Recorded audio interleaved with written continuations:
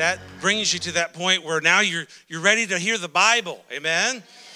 Nothing like a good trailer to kind of just bring you right to that point of just where you need to be. Amen? Amen. Well, we're in for a treat tonight. It's been said before that people mention about coincidences, and they say, well, there's no such thing as a coincidence because God is working in all things, and Dr. Heiser being here tonight is certainly no coincidence.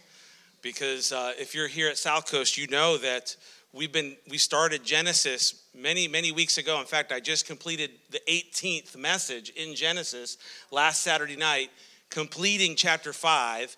And Dr. Heiser is here with us all the way from Seattle, Washington area to teach Genesis chapter 6, verses 1 through 5. Wow. I'm so glad that he's here. And Mike will go anywhere to teach the Bible and to teach this stuff that he teaches out of the scriptures. He even went on a show of a guy who serves the Roman and Greek gods. This is for real guy. He literally serves the Roman and Greek gods. And he's even here tonight at South Coast Calvary Chapel. And there he proclaimed the gospel of Jesus Christ on this completely pagan show. Let me just tell you a little bit about Dr. Heiser. Mike earned his PhD in Hebrew, Bible, and Semitic languages at the University of Wisconsin-Madison. Before going to the University of Wisconsin-Madison, Mike earned an MA in ancient history from the University of Pennsylvania, and another MA from the University of Wisconsin-Madison in Hebrew Studies. He also attended Dallas Theological Seminary. Mike's undergraduate degree is from Bob Jones University, and also attended, I believe, another Bible college as well. Mike is a guy who's been able to, through his scholarship and research, to take his content and deliver it to audiences that may not and often are not familiar with scholarly content. And so he brings it to, just the everyday man. There are 3 areas of the church. There are your general churches, general church attendees, members of the church. And then there's another layer of, pastors who are, moderately educated. And then there's the scholars up here. And Mike kind of comes down from this scholarly level, and he kind of brings some great stuff right down into the midst of the church. On a podcast called Canary Cry, Mike likened himself to Gandalf in The Lord of the Rings. And if you remember Gandalf would go around Middle Earth and just kind of stir things up in the various areas. And that's kind of what Mike does. And so for the Christian who is serious about following Christ and knowing the Word, there comes some serious questions when you're reading the text of Scripture. Some serious questions. I mean, if you read the Bible from cover to cover, you're going to have some questions. There's some stuff in there that's like, what's this about? Where, I never read this. I never heard about this. What's this about? Well, tonight is one of those passages. And we've got the best in the nation, the best on the earth tonight to teach it to us. And so I'm so excited about that. One of the questions you might come to is you come to Deuteronomy 3, and you come to this guy named Og of Bashan. And the Bible tells us that his bed was 16 feet long. What do you do with that? How do you explain it? How do you explain 6-fingered people that are giving trouble to the Israelites? How do you explain this? Well, tonight we're going to learn a little bit about that. How do you explain when Jesus shows up on the scene and he's constantly having to deal with these demons, these disembodied spirits that are just plaguing different areas of different peoples? How do you explain it? Well, tonight, some of that's going to be explained. And so I want you to welcome with a warm South Coast welcome tonight to the pulpit Dr. Michael Heiser.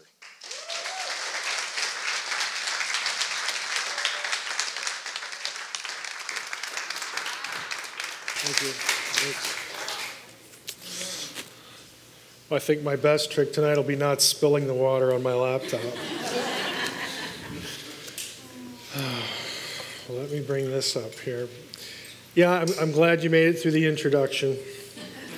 Usually have to wake people up after that. But the trailer helped. Actually did.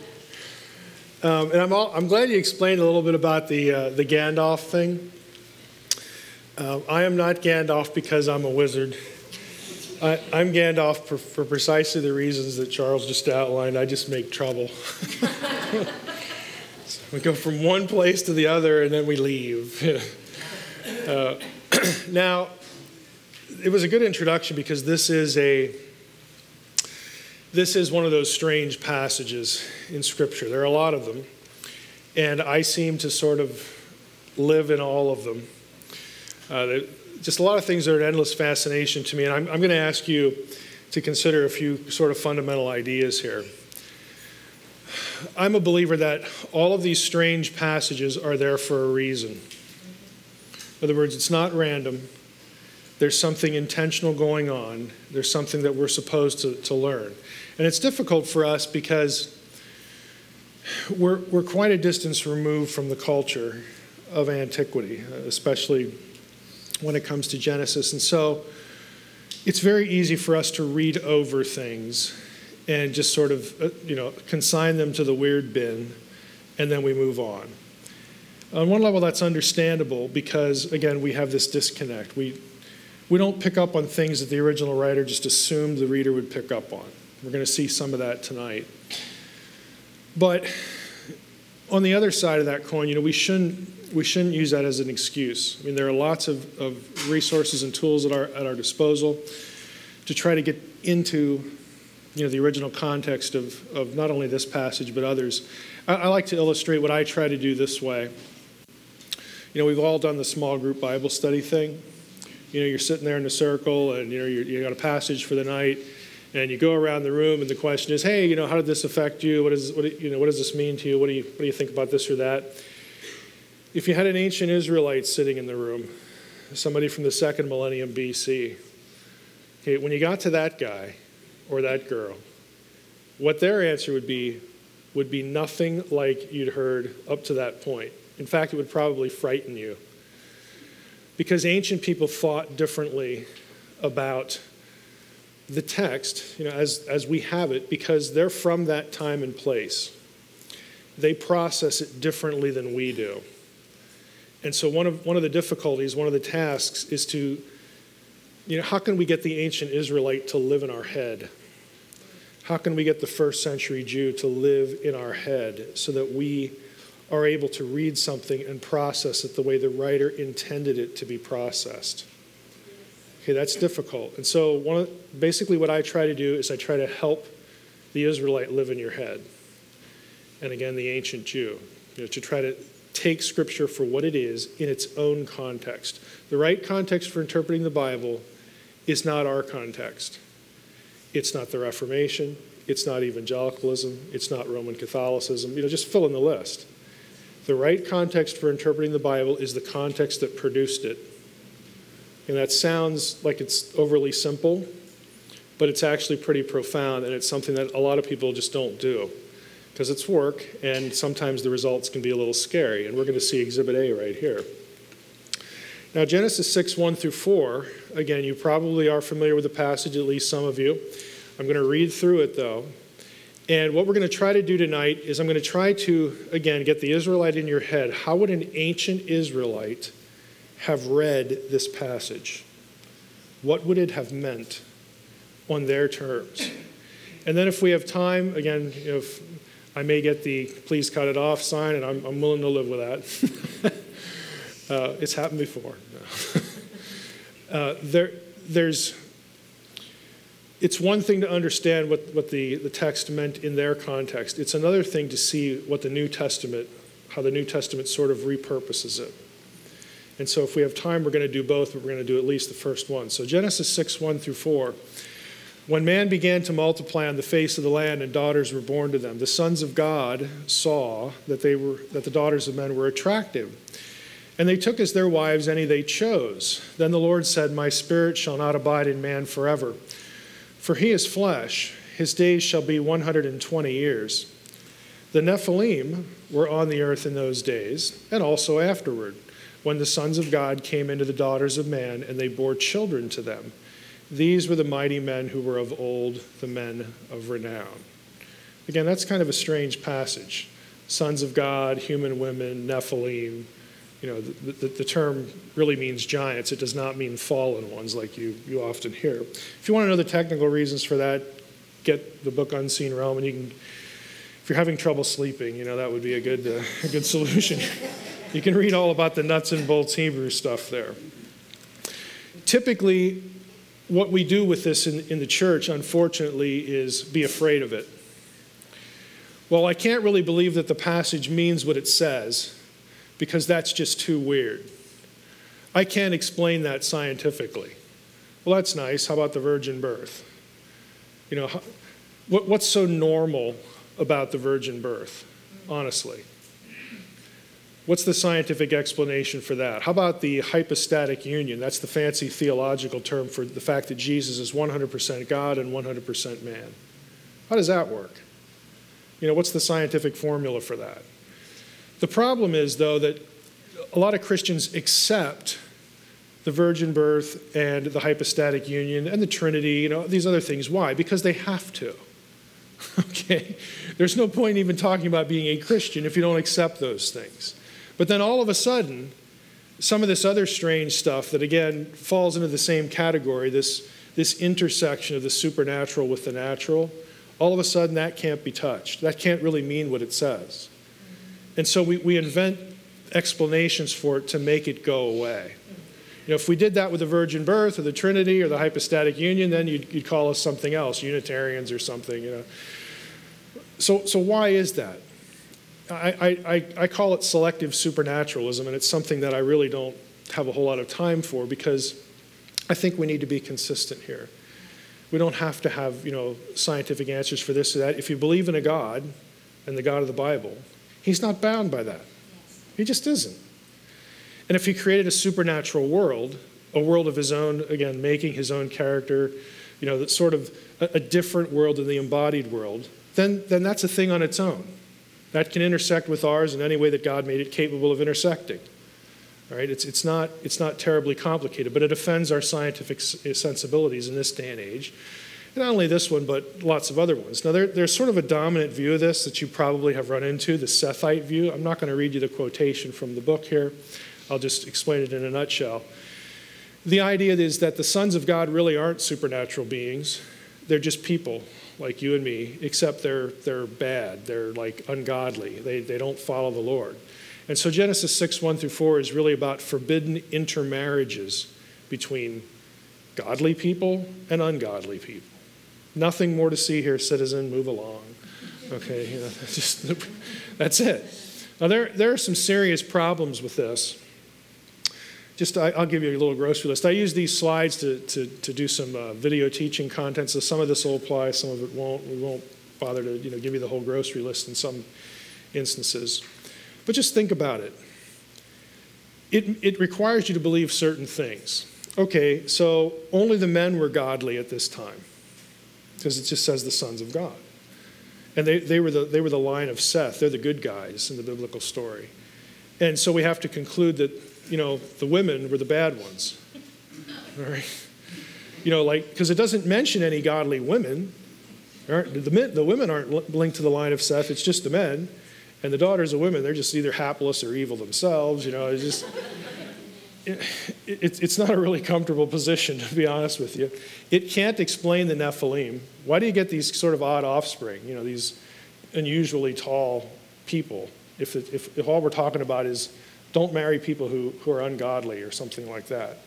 The text, of course, never calls the women in the episode the daughters of Cain to compete with the line of Seth. It just says they're the daughters of men. And there's no intermarriage prohibition in Scripture before the law. I mean, there just isn't. So the position is really contrived, but frankly, I think there's a bigger problem. Peter and Jude would not have agreed. That's a more serious problem. Look, if you look at Peter, and your pastor told me that he did a series on 2 Peter not too long ago. You look at the verse, for if God did not spare angels when they sinned, but cast them into hell and committed them to chains of gloomy darkness to be kept until the judgment, if he did not spare the ancient world, but preserved Noah, a herald of righteousness with 7 others, when he brought a flood upon the world, then, basically to carry on, he ain't going to spare you either. So he refers to angels that sinned, and he connects it with Noah. Look, there's no other candidate. Peter refers to a group of angels, divine being. Angels aren't just, good guys, okay? Good humans. They're angels. So he refers to a group that sins. What else can you look at? Well, Mike, what about that story about how, Satan fell and he took a third of the angels with him? Maybe those are the angels that sinned. You've been through Genesis now for the first 5 chapters. Where is that story? There isn't any. There isn't a single passage in the entirety of the Bible that teaches that when Satan fell, he took a third of the angels with him. The closest you get is in the last book of the Bible, Revelation. There is the only place it uses the third of the angels language, and the rebellion there is associated with not the pre-flood world, but the first coming of the Messiah. That occurred considerably after the flood, so you don't have anything you don't have any ammunition for this. There's really no other candidate. So Peter and Jude are looking at the passage, and they're, God forbid, they're taking it for what it says. They've committed the crime of letting the text say what it says. They would disagree. They also reference cast them into hell, chains of gloomy darkness. Now, that's something you won't read in the Old Testament either. So where are they getting that? What's that? We're going to talk a little bit about that. It's an allusion to something that leads us to the original context of Genesis 6. You look at Jude, he has the same thing.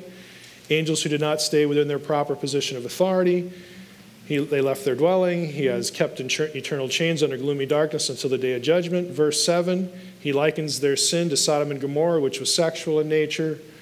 Again, what other candidate do you have? You got Genesis 6, 1 through 4. So the real question that I have here at the bottom of this slide, and I think the real problem for the Sethite view or any view that just doesn't want to affirm some sort of supernatural thing going on here, is that do you want to interpret the Bible in context or don't you? We spend a lot of time talking about the Bible in context. Everybody likes to talk that. It's sort of taken on a buzzword quality here. We spend a lot of time talking about it, but the question really stands, are you serious about that? There is a context for Genesis 6, 1 through 4. It's something that a lot of people aren't aware of, and that's not because Mike is so smart and everybody else is dumb. It's because there's a lot of work that has gone into going back and looking at Mesopotamian material, which is the backdrop for a lot of what goes on in the flood, because, hey, the stories are set in Mesopotamia. That might give us a clue. There's a lot of backdrop information that tells us why these verses are even in here. So why don't we take a look at that? Why don't we try to interpret Scripture in context and then sort of just let the chips fall, see where that leads us? And that's what we're going to try to do tonight. Now, let's go back, though. I'm going to use Peter and Jude as a springboard. 2 Peter's line about casting the angels that sinned into hell. Little Greek spasm here. The Greek verb for cast them into hell is actually tartarao. It literally means cast into Tartarus. If any of you maybe had a course in, Greco-Roman religion, maybe comparative religions or something like that, that term ought to mean something. Tartarus is the place in the Greek Titan story where the Titans, who are rebellious gods, they're not people, okay? They're divine beings, okay? This is the place where they are cast for their transgression. Peter uses this term to talk about the angels that sinned in Genesis 6. That's what's in Peter's head. There's no mystery to it. So why is he doing that? Where's he getting this? It takes us into that being in prison, chains, and gloomy darkness kind of thing. They're cast into hell. But if you go back to Genesis 6, you don't read anything like that. We just read the passage. Did you see chains of gloomy darkness in Genesis 6, 1 through 4? No, it's not there. Where is he getting that? And how could it possibly be, if it doesn't come from the Old Testament itself, how could it possibly be the case that we have a context in ancient Mesopotamia for these ideas? How in the world can this possibly work? The short answer to where he gets it is the book of Enoch. And you say, well, the Enoch's not in the Bible, so we shouldn't care about it. The cure for that, on one level, you don't have to buy my book, Reversing Hermon. It's a different book than Unseen Realm.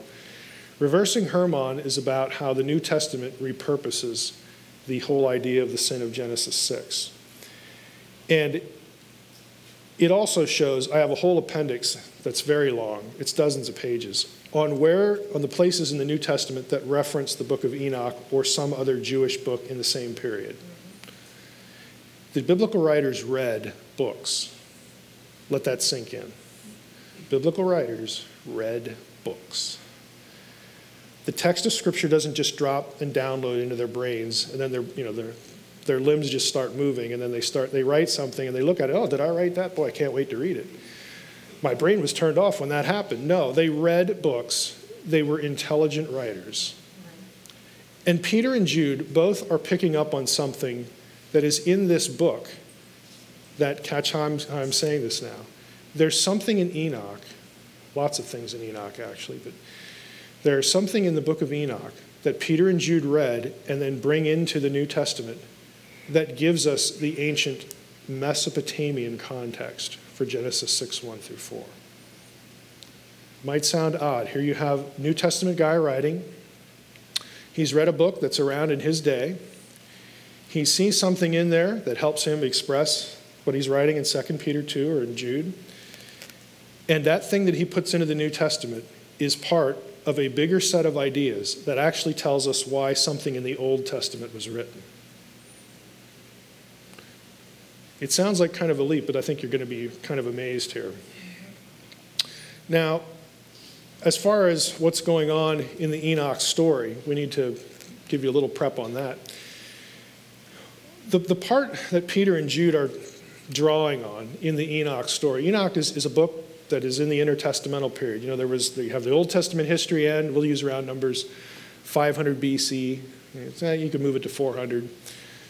It's after the second temple was built. But let's go, look, we'll go with 400. 400 BC to, we'll call it 100 AD, even though we could go to 70 AD because that's when the second temple was destroyed. But that's the second temple period, otherwise known as the intertestamental period. In that period, you have people writing lots of stuff. Dead Sea Scrolls were written in that period, Book of Enoch, lots of things going on here. And New Testament writers read that. Enoch's story is part of the book of Enoch, chapters 6 through 16, is the story of Genesis 6 sort of amplified.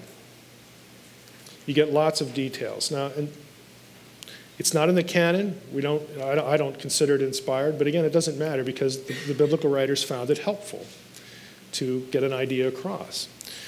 In this story, the sons of God from Genesis 6 are called the Watchers. That's actually a biblical term. It shows up 4 times in Daniel. It's just another term for an angelic being. It means those who never sleep, that kind of thing.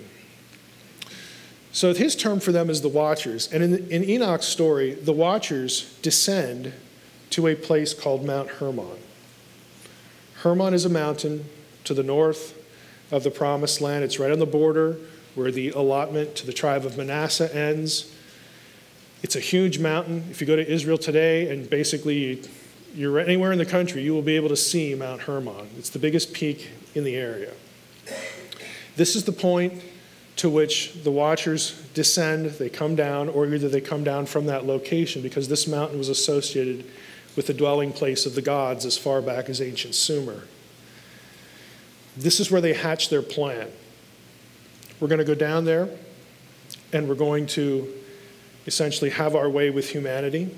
It's not just that we're going to do what's described in Genesis 6:1 through 4. Enoch expands it considerably, and what the Watchers do is they teach people essentially how to better destroy themselves. They teach them all sorts of things to increase immorality, to increase bloodshed, to increase warfare, to increase idolatry. This is what they're about. They are God's enemies and God's rivals. They're rebels. This is a rebellion. We're going to go down there and destroy humanity or help them destroy themselves. And so Enoch tells this story. Now, it's a big deal to understand the depravity connection, because here's the list of the things that the Watchers are supposed to have taught humanity. And all of them have permissible contexts and, legitimate uses. Observing stars. Okay, astronomy in and of itself isn't a crime, but what the Watchers do is they turn people to pagan astrology. There is a biblical astrology. I hope you realize that. Daniel, was one of the wise men. He knew how to do this. You have dreams. Joseph's dream, his family, he and his brothers, they were stars and the sun and the moon and all this stuff. You have a context for this that's actually really simple in biblical theology. God created the stars, so we believe that since he created stars for times and seasons and all this stuff, God can actually do things up there to telegraph something that he's going to do down here. Real simple. The pagans on the other side said, no, the stars up there, they control your destiny. Okay, like horoscope kind of thing. That the biblical writers were opposed to. The other idea that, God might be able to tell us information up there. After all, Psalm 19, the heavens declare the glory of God. There are actually 4 or 5 verbs of communication in that passage for stars. There's a sort of an orthodox view of this, and there always has been within Judaism and Christianity. But what the Watchers do is, no, we're going to use this to make you idolaters. We want you to worship them. Okay? Warfare technology. Again, the ability to make weapons isn't necessarily bad. It's just what you do with them. Okay? We're going to go down there and increase bloodshed. Roots and herbs for spells. Okay? You can have homeopathic stuff now. You can get stuff out of the ground. There are natural methods to do this or that. It doesn't mean you're an evil person. What we're talking about here is really what the New Testament calls pharmacopoeia and its association with idolatry again. Illicit use of drugs, again, to produce altered states, whatnot, all that sort of thing. And then lastly, cosmetics, which is kind of odd. Again, the issue isn't that there's anything wrong with cosmetics per se, it's that we're going to use this to increase immorality in the population. So these are the things that are actually listed in Enoch as sort of techniques for getting humanity to destroy themselves more effectively. Now that is the backdrop for this verse here. Here's the 5th verse of Genesis. Have you ever wondered, after reading all this weird sons of God stuff, and then you hit the Nephilim, then you hit this, why this logically follows the other 4 verses? Look at the verse. The Lord saw that the wickedness of man was great in the earth, and that every intention of the thoughts of his heart was only evil continually. It's a pretty bad indictment, actually. But he's talking about man. In the first 4 verses, he was talking about sons of God and Nephilim. Like, how does that relate to this? Now we get to Mesopotamia. And Enoch preserves why.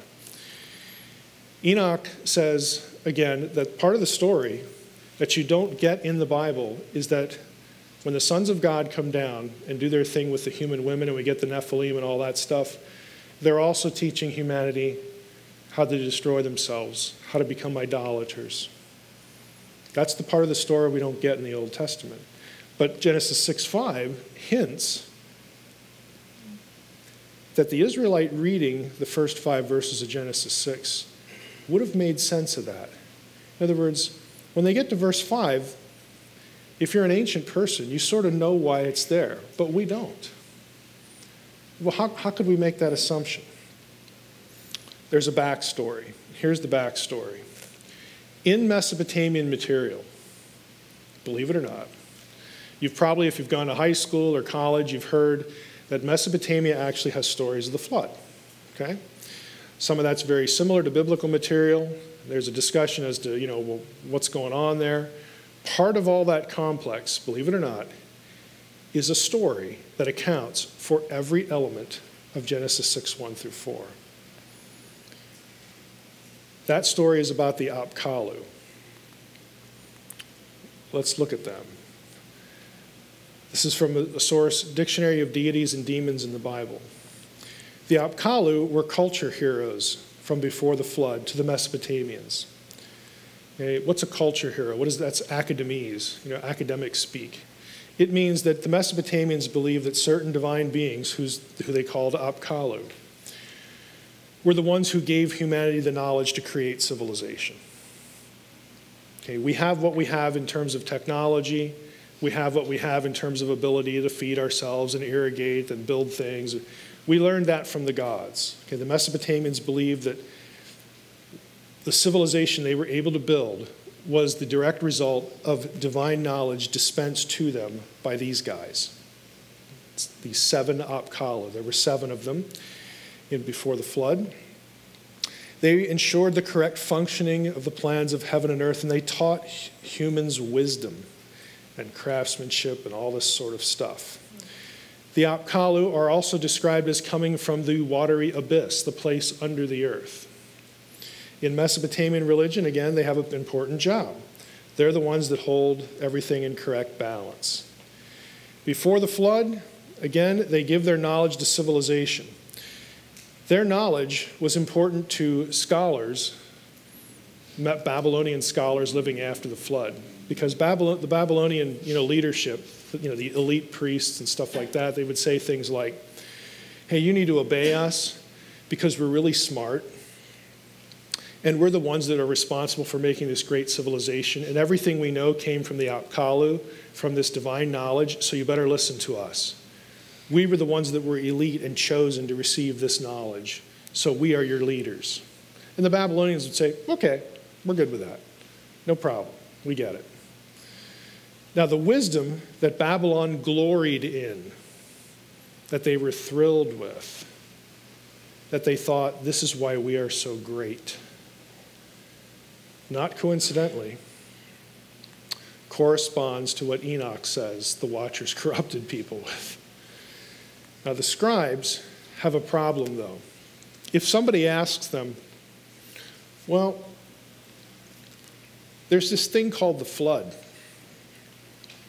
So how are you guys saying you're so smart and like you got this information from the gods and we ought to obey you? But the Apkallu lived before the flood, so like how did you guys get it? Because the flood wiped everything out. Like how does that work? And so the scribes had to answer for this. And in Mesopotamian material, here's the answer. There are texts that actually say this. Before the flood, you have 7 Apkallu that were divine. They're the ones responsible for giving advanced knowledge to people. They are the reason Babylon was great. They have a sort of a middle range rank, though. There are gods above them. And those gods don't really like people. The Mesopotamian stories actually say the gods began complaining that people were too noisy, and so the solution to that was to wipe them out in a flood. That's the Babylonian flood story in a nutshell. We're sick of these people, they make too much noise, let's get rid of them.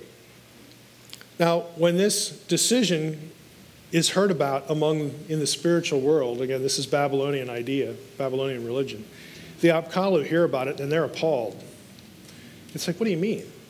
We've expended all this time and effort into creating human civilization, and the people down there think we're wonderful. And we kind of like that. So we don't really want humanity to be wiped out. But honestly, we're not as big as these other gods, so we're in a heap big trouble. So they have a decision to make. Okay, flood's going to be bad. How do we get our knowledge that we've given to humans and keep it in circulation in the human race so that after the flood, those that survive will still have it and still be able to build civilization and ultimately to give us the credit? How do we do that? So you have tablets that describe this problem. Before the flood, the Apkallu are described as completely divine. After the flood, they are not. After the flood, they are described as being of human descent. There are 4 of them mentioned. Catch that. Before the flood, we have divine beings. Completely divine. After the flood, we've got sort of semi-divine, quasi-hybrid kind of guys going on. Okay? The 4th of the post-flood, after the flood, Apkallu, is described literally as being 2/3 Apkallu. Guess who else is described as being 2/3 divine? Gilgamesh. Gilgamesh is called Lord of the Apkallu.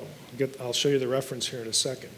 The implication, though, is that the Apkallu decide the way that we keep our knowledge alive is to go down to earth and cohabit with these women. They will have children for us. Those children will be partly us. They'll partly have our brains. They'll partly preserve our knowledge.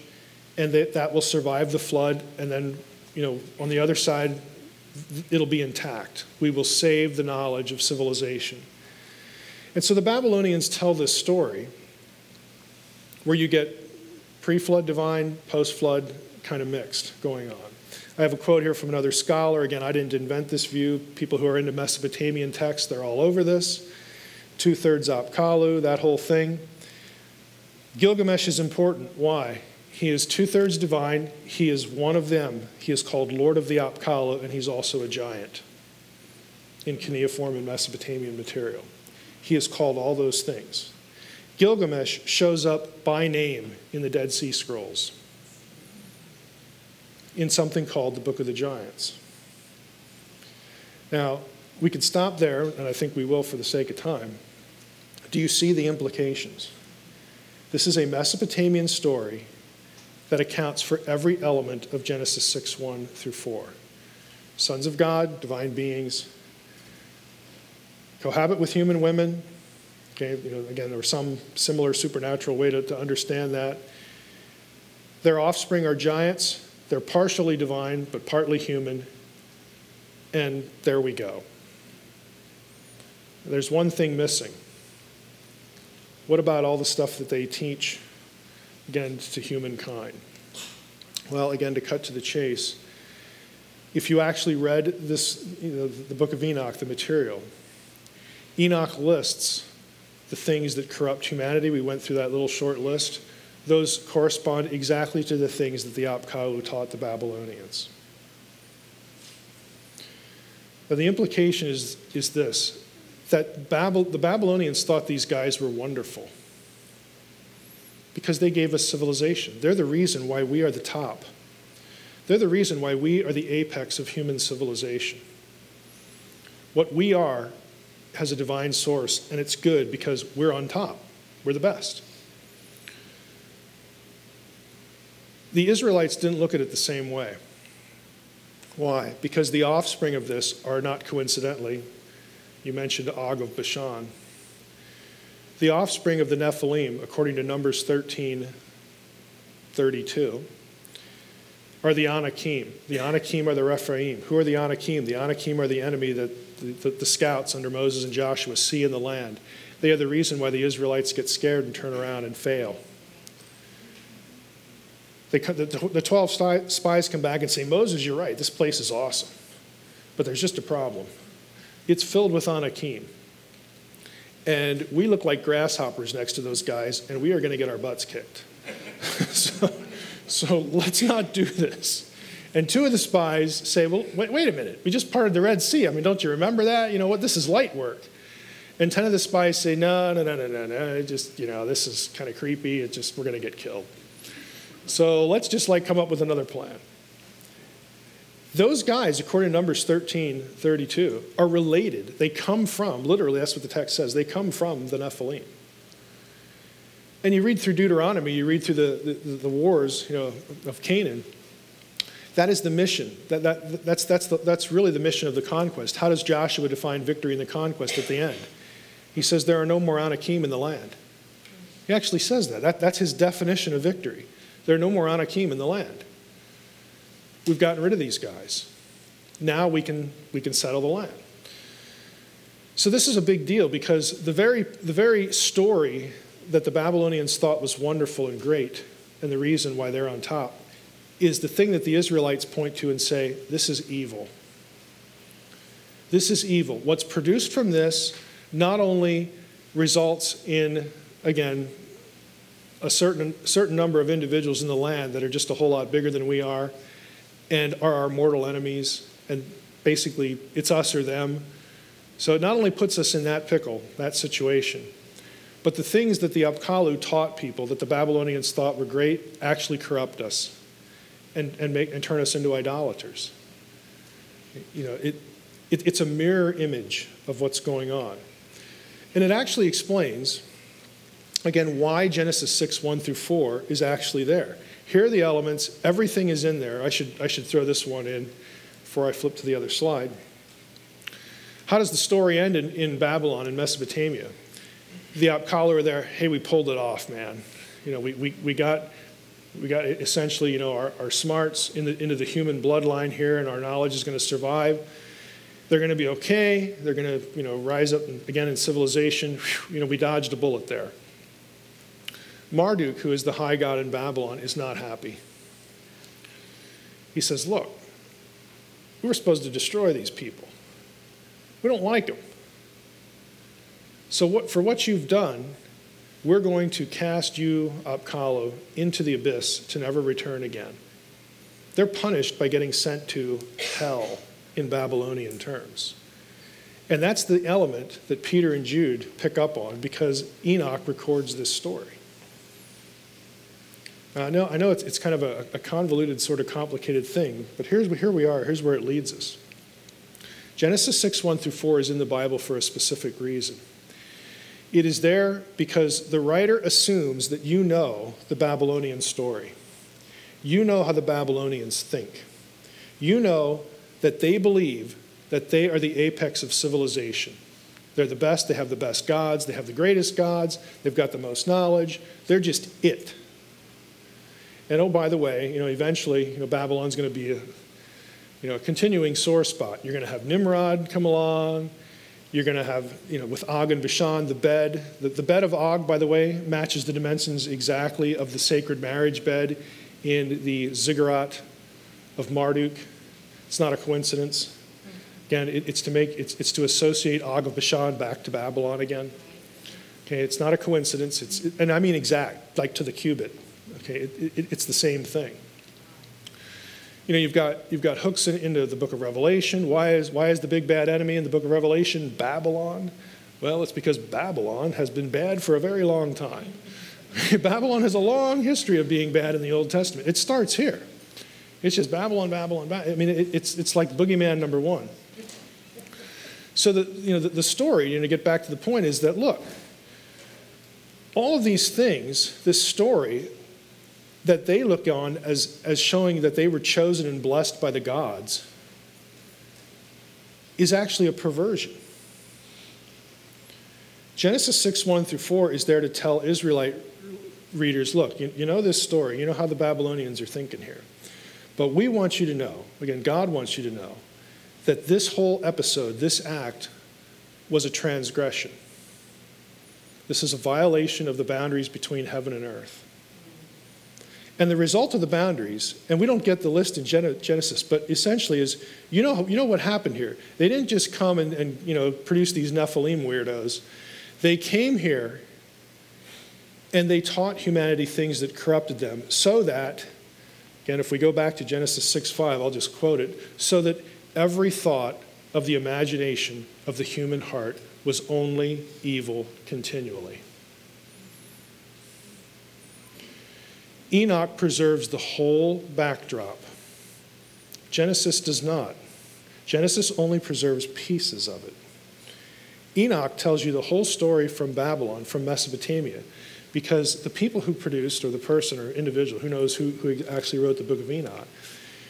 But that's just one example. There are lots of things in this intertestamental period, like the book of the Giants that mentions Gilgamesh by name, okay? There are lots of things, lots of stories that they're preserving and telling that say, look, this is the original context for what happened in Genesis 6. The Babylonians actually, centuries, millennia ago, had this story, except they thought it was wonderful. The writer of Genesis is saying it's anything but wonderful. We need to oppose it. We need to know it. And we need to understand it. We need to know what we're dealing with here, because this is the thing that targeted our existence when it came to the conquest, and it's one of the reasons why humankind is so hopelessly corrupt. If you asked the average Christian today, hey, why is the world the mess that it is? Why are people depraved? What's the answer you're going to get? You're going to get the fall. You're going to get Genesis 3. If you ask the average first century Jew, why is the world the way it is? Why is it so corrupt? Why are people so depraved? That is not the answer you would get. You would get, well, there's three explanations for that. There's a threefold reason instead of one. Modern Christians think one, Genesis 3 fall, that's the end of the story. A Jew would say, well, there's the fall. That's where things got started off. Okay, we have a death problem there. We're estranged from God. We've sinned. The relationship was severed. Now we're going to die. They're kicked out of Eden. We're mortal. We need resurrection. We need eternal life from a different source. We're in a big pickle there. So that's one problem. The second problem, they would say, is Genesis 6, 1 through 4. Genesis 3, the fallout there, if you pardon the pun, was death. Humans inherit death. We're all going to die now because Eden is no more. The Genesis 6 issue is, well, we were estranged from God, and we could sin for sure, because we did that back in Eden. But we also had God's enemies, enemies from the supernatural world, come down here and tell us how to destroy ourselves more effectively. It amped up depravity. It was so effective that Genesis 6:5 says, again, every thought of the imagination of the heart was only evil continually. It was bad. And then the third reason is something to do with the Tower of Babel, when the nations were disinherited from Yahweh, divorced, essentially cut off from the truth as a punishment. That's why the world is the way it is. That's the answer you'd get from an Israelite or a first century Jew. We got three problems, not just one. We got three. And so the Messiah was supposed to be the person that reversed not just Genesis 3. The Messiah is not here to cure just what happened at the fall in Genesis 3. The Messiah is here to cure what happened with the sons of God in Genesis 6.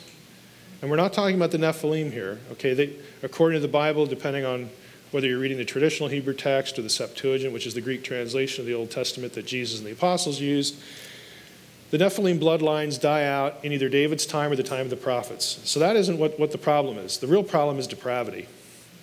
The Messiah is supposed to be the one who reverses depravity. And third, the Messiah is the one who's supposed to regather the nations back into the people of God, the Gentiles. The Messiah is supposed to do all three of those things. So that's the Jewish expectation. And what I'd like to do, just jumping ahead real quick, is I want to get into something, and this might freak you out more than Genesis 6.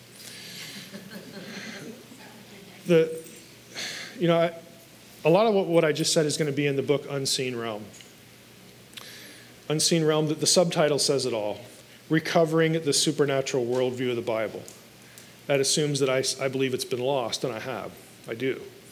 I do think we've lost a lot of the supernatural perspective on the Bible, the way that the ancients would have read it. The follow-up, or a follow-up book, it's not the sequel, is something called Reversing Hermon. And the subtitle is, if I can remember, it's something like Enoch, the Watchers, and the Forgotten Mission of Jesus Christ. It's how the Messiah is cast in stories, in genealogies, in the birth accounts, in what Jesus does where. He goes to certain places and does certain things. How that telegraphs the fact that he is here to reverse what happened at Mount Hermon in Genesis 6. And I'm going to give you one example that ties in with Genesis 6, and you're going to think you're nuts. But believe it or not, it's pretty cool. The theme of cosmic reversal. Now, I'm not going to get into why I think the birth of Jesus was, again, this open secret. But the Jewish expectation of the Messiah had something to do with, again, the Genesis 6 issue. And I'm going to start in an odd place, Romans 10. Now, pay close attention to this, because this is something I know you've all read, and you've probably read right over it. It's easy to do. Romans 10, this is when Paul's talking about how people need the gospel. Simple enough, Paul talks a lot about that. How then will they call on him in whom they have not believed? And how are they to believe in him of whom they have never heard? And how are they to hear without someone preaching? Good question. But I ask, Paul says, have they not heard? Now you think after the first couple lines there, you'd think, well, no, they haven't heard. That's the problem. You just gave us the problem. How are they going to hear unless somebody goes? But he actually says the opposite. Look at what it says. But I ask, have they not heard? Indeed, they have. What? For, and now he's going to quote the Old Testament. He has a proof text. He's going to defend himself using the Old Testament. They have heard, for their voice has gone out to all the earth, and their words to the ends of the world. Paul says, of course they've heard. Don't you know this verse? Their voice has gone out to all the earth, their words to the ends of the world. What's he quoting? He's quoting Psalm 19. Look at the text. It's just kind of amazing what he does. He quotes Psalm 19:4. If you look at the whole psalm, the heavens declare the glory of God, and the sky above proclaims his handiwork. Day to day pours out speech. Look at all the verbs of speech and revelation in this thing. Heavens declare, sky proclaims, day to day pours out speech. Night to night reveals knowledge. There is no speech, nor are there words whose voice is not heard. Their voice, that's the Septuagint, Paul's using the Septuagint there. The Masoretic text says their line, and I'm going to talk about that in a moment, but their voice goes out through all the earth and their words to the end of the world. He's saying, look, of course people knew something about Jesus. We're not sure really what Paul's thinking specifically, what people could know about Jesus, but he says, look, have they not heard? Sure they have. The sky told them. You say, is Paul just losing it here? What in the world is he thinking? What in the world is he doing? Well, here's what I think Paul was tracking on. What Paul is actually saying is that there was something about the sky.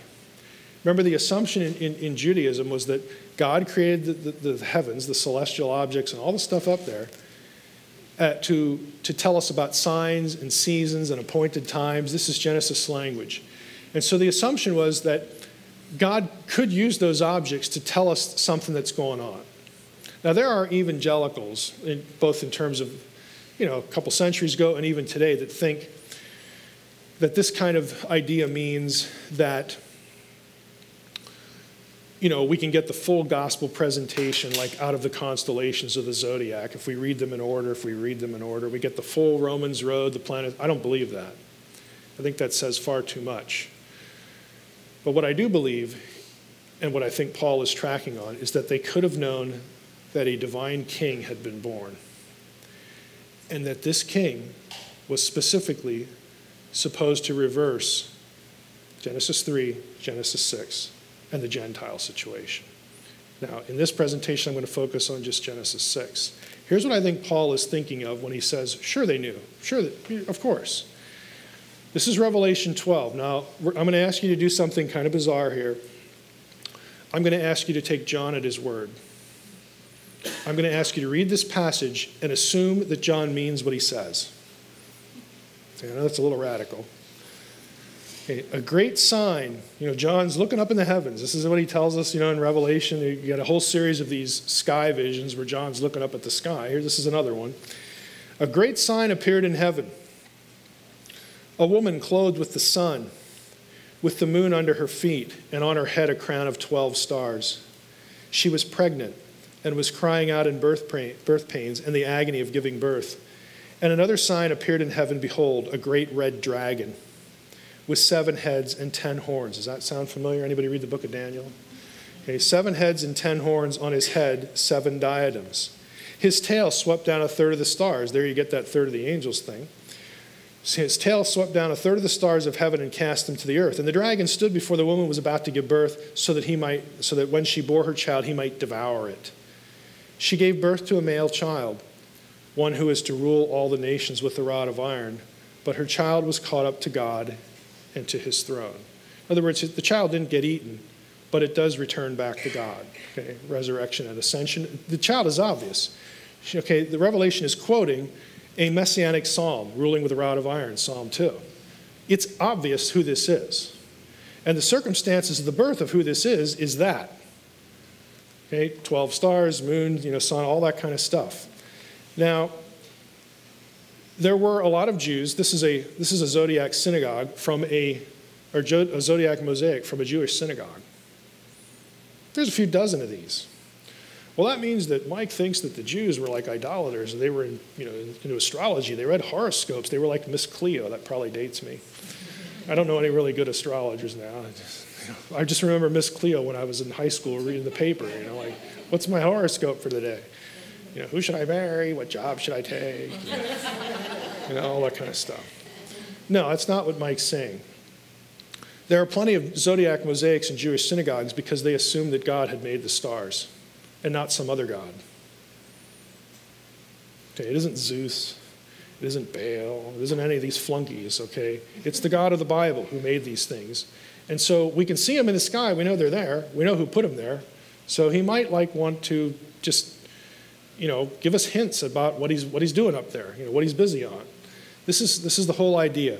If you actually plot this out, the Revelation 12, in an astronomy program, and I have because here are the screenshots, you see this line right here? Remember Psalm 19 in the traditional Hebrew text? Their line goes out through all the earth. Okay, the line is the ecliptic. It's the imaginary line that the constellations follow. Now, Paul doesn't use that version, but he could have because it takes you to the same place. But if you put the ecliptic on there we got the moon and the sun. This glob thing right here is the Milky Way, that gray thing going up through the middle. Here are the zodiac signs. The sun is in the midst of which one? The woman, with 12 stars at her head. I don't have a picture from the Hubble to show you the 12 stars, but they actually are there. It's Virgo. Virgo is the Virgin. Sun is in her midst, the moon is at her feet. Here's another shot of her. Sun in her midst, moon at her feet. This is standard astronomical language for the sun being located somewhere in the midpoint of the constellation. Moon at her feet. Now, you'll notice above her head, these are two stars that don't happen to be in John's description, but if you plot it out, this is what is the result. It's an important conjunction to Jews. Remember the Magi? Okay, there were actually people who did this with a monotheistic God of Israel orientation. I think I'm showing you what the Magi actually saw, the complete picture here. If you saw that conjunction, you thought, oh boy, something big is about to happen. Why? Because Jupiter is the king planet, because it's the biggest one. Regulus was known as the king star because it was the brightest in this region along the ecliptic. They are joined together at the same time. We've got the sun in the midst of the Virgin and the moon at her feet. Now you're interested. Okay, if you're one of the Magi, you're interested, because this is what you do. You watch the heavens. Okay, the constellation Virgo is the only constellation that represents a woman. For 20 days, Virgo was clothed with the sun. But the exact day when the moon was under her feet could only occur during an 80-minute period within that span of days. You have an 80-minute window, okay, for all of these things to be present. Now you'll notice the conjunction here, this constellation, anybody know what that is above the Virgin, above Virgo? It's Leo. Is the lion a Jewish symbol of messianic royal authority? The answer would be yeah. Okay, tribe of Judah, the messianic tribe, there you go. All right. Now, again, if you're one of the Magi and you know a little bit about the Hebrew Scriptures, now you're even more interested. What's going on? Now, there are two candidates for the dragon that is below the woman's feet, about to devour the child. One is Hydra. Hydra is certainly possible, but Hydra is off the ecliptic. The other, I don't know if I have it pictured here. That's a better picture of the whole constellation here. Oh, I don't want to do that yet. If it's not Hydra, I don't have the constellation on here. There's a combination of two right on the ecliptic. It's a combination of it's a combination of Libra and then the Scorpion. In antiquity, in Greco-Roman days, that was considered one constellation. That was actually called the dragon with claws. Okay, so that might be the better candidate. I don't know. But either way, you've got this whole picture. Now remember I said you have an 80-minute window in astronomical time for all this to be the case? If you, again, plot this into an astronomy program, and again, I'm not making this up, the birth of the child with this concatenation of signs occurred at 3 BC on September 11th. Okay, that usually creeps people out because it's September 11th. And you say, well, 3 BC can't be, what about the death of Herod? Herod, dies a couple years later, and didn't Herod die in 4 BC? That's what all the scholars say. Actually, no, that isn't what all the scholars say. I did a whole podcast episode on this. If you want some recent journal articles on how Herod's death can be dated to 1 BC, which would fit this on the basis of Herodian coins and lots of other chronological nuts and bolts, be my guest. Listen to the podcast episode, subscribe to my newsletter, and I'll give you the articles. Okay? Again, that's the first objection that comes up, the death of Herod. It works. Okay, that you're not locked into the death of Herod at 4 BC. So if we have this, here's where it gets really interesting. September 11, 3 BC date also corresponded on the Jewish calendar to Rosh Hashanah, Tishri 1, day of the New Year day. New Year's Day for Jews and the Day of Trumpets. Tishri 1 was also the New Year's Day of the civil calendar, according to the calendar accepted in Judah during the divided monarchy. There's a reference to Thiel, guy who was into chronology. That is, it marked the first day of the reign of every new Davidic king. What a coincidence. Oh, it gets better. Let's talk about Jewish calendar. The first month of the Jewish calendar is, according to the book of Exodus, is Nisan. Nisan falls in the spring when Passover occurs. Now, I'll think about this. After the Exodus, if you read Exodus 12, the Jews changed their calendar to commemorate the deliverance from Egypt at the Passover. They decided to make that month the first month of their year, like it's a new birth, a new beginning, that kind of thing. So to commemorate their survival from Egypt, their deliverance from the Red Sea and the Passover and all this stuff, they actually changed their calendar. Exodus 12 tells us that. Well, the original first month of the year for Jews was not this one. This is the innovation. This is the change in response to Passover. The original first month was actually Tishri. That is the original Jewish calendar. Tishri was in the 7th month, which might sound weird. How can you have the beginning of the year in the 7th month? We do this today. We have a calendar year. We have fiscal years. We have school years. Okay, we use multiple beginning points throughout the year. This is all that they're doing here. So Tishri was the original first month, and it corresponded with the fall season. Tishri 1, therefore, was the New Year's Day when the year changes. Now, why did they originally put Tishri 1 in the fall? Well, the rabbis taught, again, I don't know if this was what the first people who had calendar were thinking, but the rabbis taught God did that because of the Garden of Eden. The Garden of Eden was full of vegetation and food. So naturally, if that's the beginning of the world, the beginning of the year ought to occur at the same time when we have lots to eat. That's why they put it in the harvest season. It makes sense on its own terms. That's why they did it. Now, look at some of the comments about the flood. Now we're back to Genesis 6, 7, and 8, the flood narrative. Noah was 600 years old when the flood waters came upon the earth. In the 600th year of Noah's life, in the 2nd month, on the 17th day of the month, on that day all the fountains of the great deep burst forth. and the windows of heaven were opened. So what we gather from this is that Noah was 600 years old and a little bit when the flood began. And it began in the second month, so the month after Tishri. So Noah's 600 when the flood starts. Easy enough. Now we know the story, Noah's sending out birds and all this stuff. Well, we got to find land, and they finally do. Bird doesn't come back. And then we read this. In the 601st year, in the first month, the first day of the month, which of course is Tishri 1, the waters were dried from off the earth. And Noah removed the covering of the ark and looked, and behold, the face of the ground was dry. In the second month, on the 27th day, the earth had dried out completely. So it starts to dry at Tishri 1, again, which brings us full circle, but it really only is done drying. In other words, the flood is only over a little bit later, in the second month. Now, what that means, if you put all those passages together, is that Noah had turned 601 sometime before the earth had dried out, or maybe like a little bit before it was completely dry. Noah had a birthday. Now, early Judaism taught, on the basis of what I just read you in Genesis, that Noah's birthday was Tishri 1.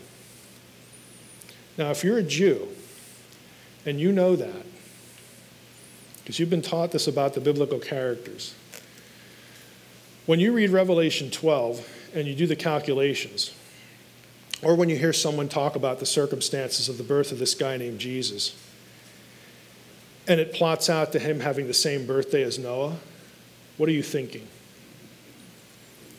You're thinking, look at the signs: royal birth, kingly birth, line of Judah, king star, king planet. Here we have the virgin birth. We've heard that story about Jesus. It's like, oh boy, there it is again. And now we have a new Noah on the scene. It fuses the Messiah and Noah together in some way. It associates the two together. Why is that interesting? What was Noah? Noah was the one who survived the flood. Okay? Noah's survival of the flood and his birthday occurring after the waters had dried out at the end of the flood would have telegraphed something else. God had now judged the earth. Okay, we're judging these weirdo Nephilim guys, but also, again, the depravity of humanity. This was God's solution to the total depravity of human beings. It had gotten so bad because of the sin of Genesis 6. Now, we know from life, from the rest of the biblical story, the problem doesn't go away completely. But now we have a new Noah who will finish the job. We have a new Noah. And there's more. Astronomically, the second month in the Jewish calendar, the original one, is marked by the heliacal appearance over the horizon, the bright point, of the Pleiades. The Pleiades are mentioned actually in the Old Testament. It's a cluster of stars. Mentioned 3 times. There you have the references: Amos 5, Job 9, Job 38. It's always paired with Orion.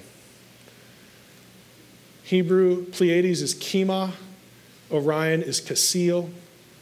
And in the ancient world, including the Jews, they associated Orion with giants, didn't they?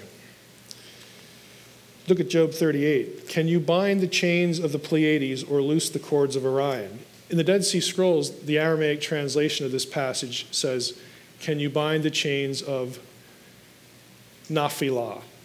Okay, Naphilah. It's the singular of Nephilim. This is in the sky when the waters dry up. This is in the sky right after Jesus is born. Again, we have a new Noah on the scene. The one who will reverse the effects of what these guys did is here. So, you go to Paul, and Paul's like, did they not know? Of course they knew. Anybody who's paying attention knows. Okay, they know who's here. Now that doesn't mean they know the whole story and what's going to happen. They don't, that there's an altogether different reason why what Jesus had to do, was, I believe, because I take Paul seriously in 1 Corinthians 2, was deliberately cryptic. It was deliberately hidden from the powers of darkness. They didn't know that the whole thing hinged on crucifixion. So really the plan was to get them to crucify the Lord, because that's what you need. You can't have you can't have a cure for death without resurrection. You can't have a resurrection without a death. You got to have that. And Paul says, had the rulers of this world known what the result would have been, they never would have crucified the Lord of glory. That's 1 Corinthians 2. They didn't know the details, and neither did the powers of darkness, and the disciples certainly don't know it. I mean, after the resurrection, the risen Christ is standing with them in the room there, and they still don't get it. Well, what are we supposed to do now? And Luke actually says that he had to open their minds so that they would understand. And again, it's easy to pick on them and think they're doofuses. But the fact of the matter is, the plan is never laid out in one place in the Old Testament. It can only be known through hindsight. There is no passage that combines God as man in, the incarnation, God as man, and he's going to die, and he'll take away the sins of the world, and he's going to rise again. There is no Old Testament passage that actually spells that out. Say, what about Isaiah 53? Guess what? The word Mashiach doesn't occur in it. Oh, and Jews know that. They'll let you know that real quickly.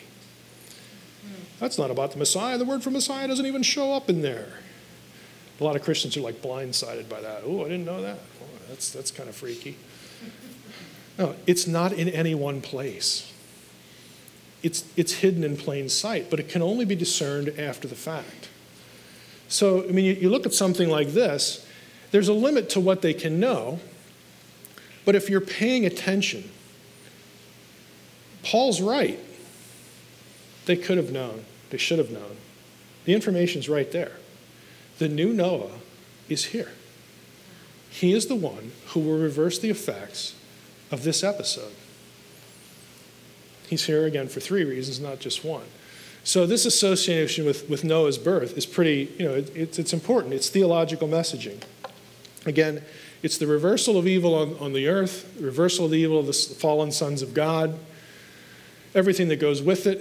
And again, the kingdom gets inaugurated during his time. He has to, again, provoke the powers of darkness into killing him, because that is the plan.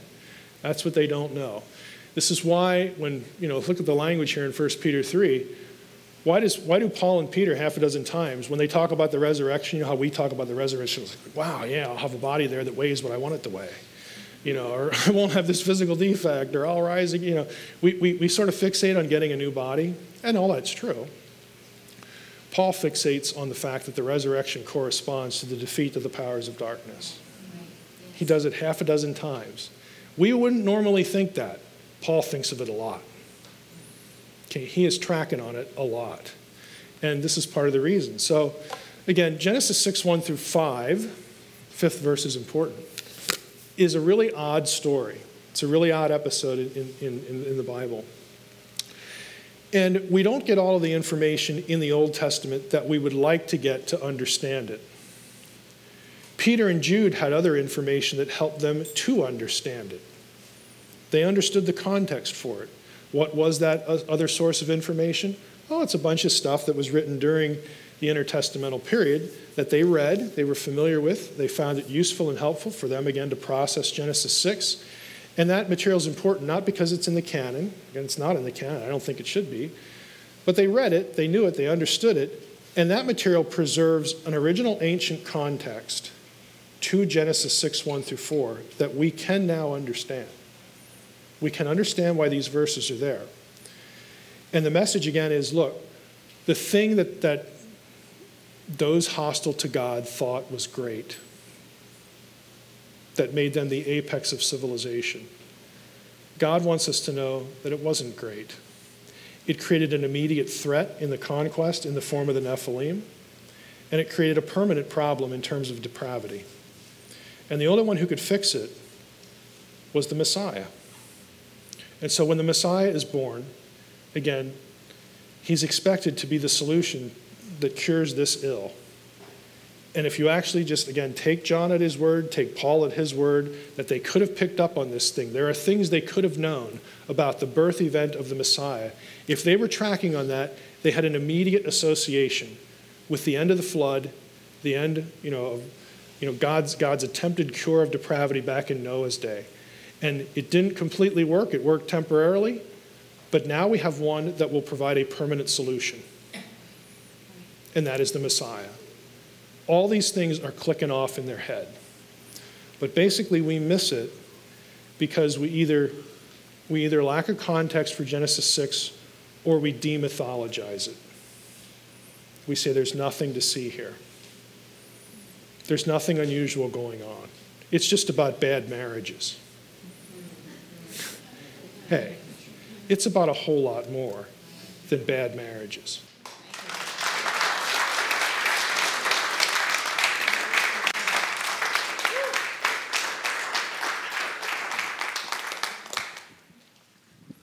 I love it.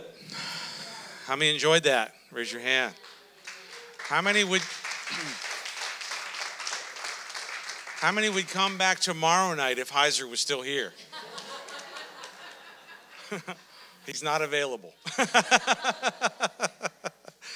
I love that stuff, and if you've been around here for any length of time, you've heard some of the same verses, the same explanations.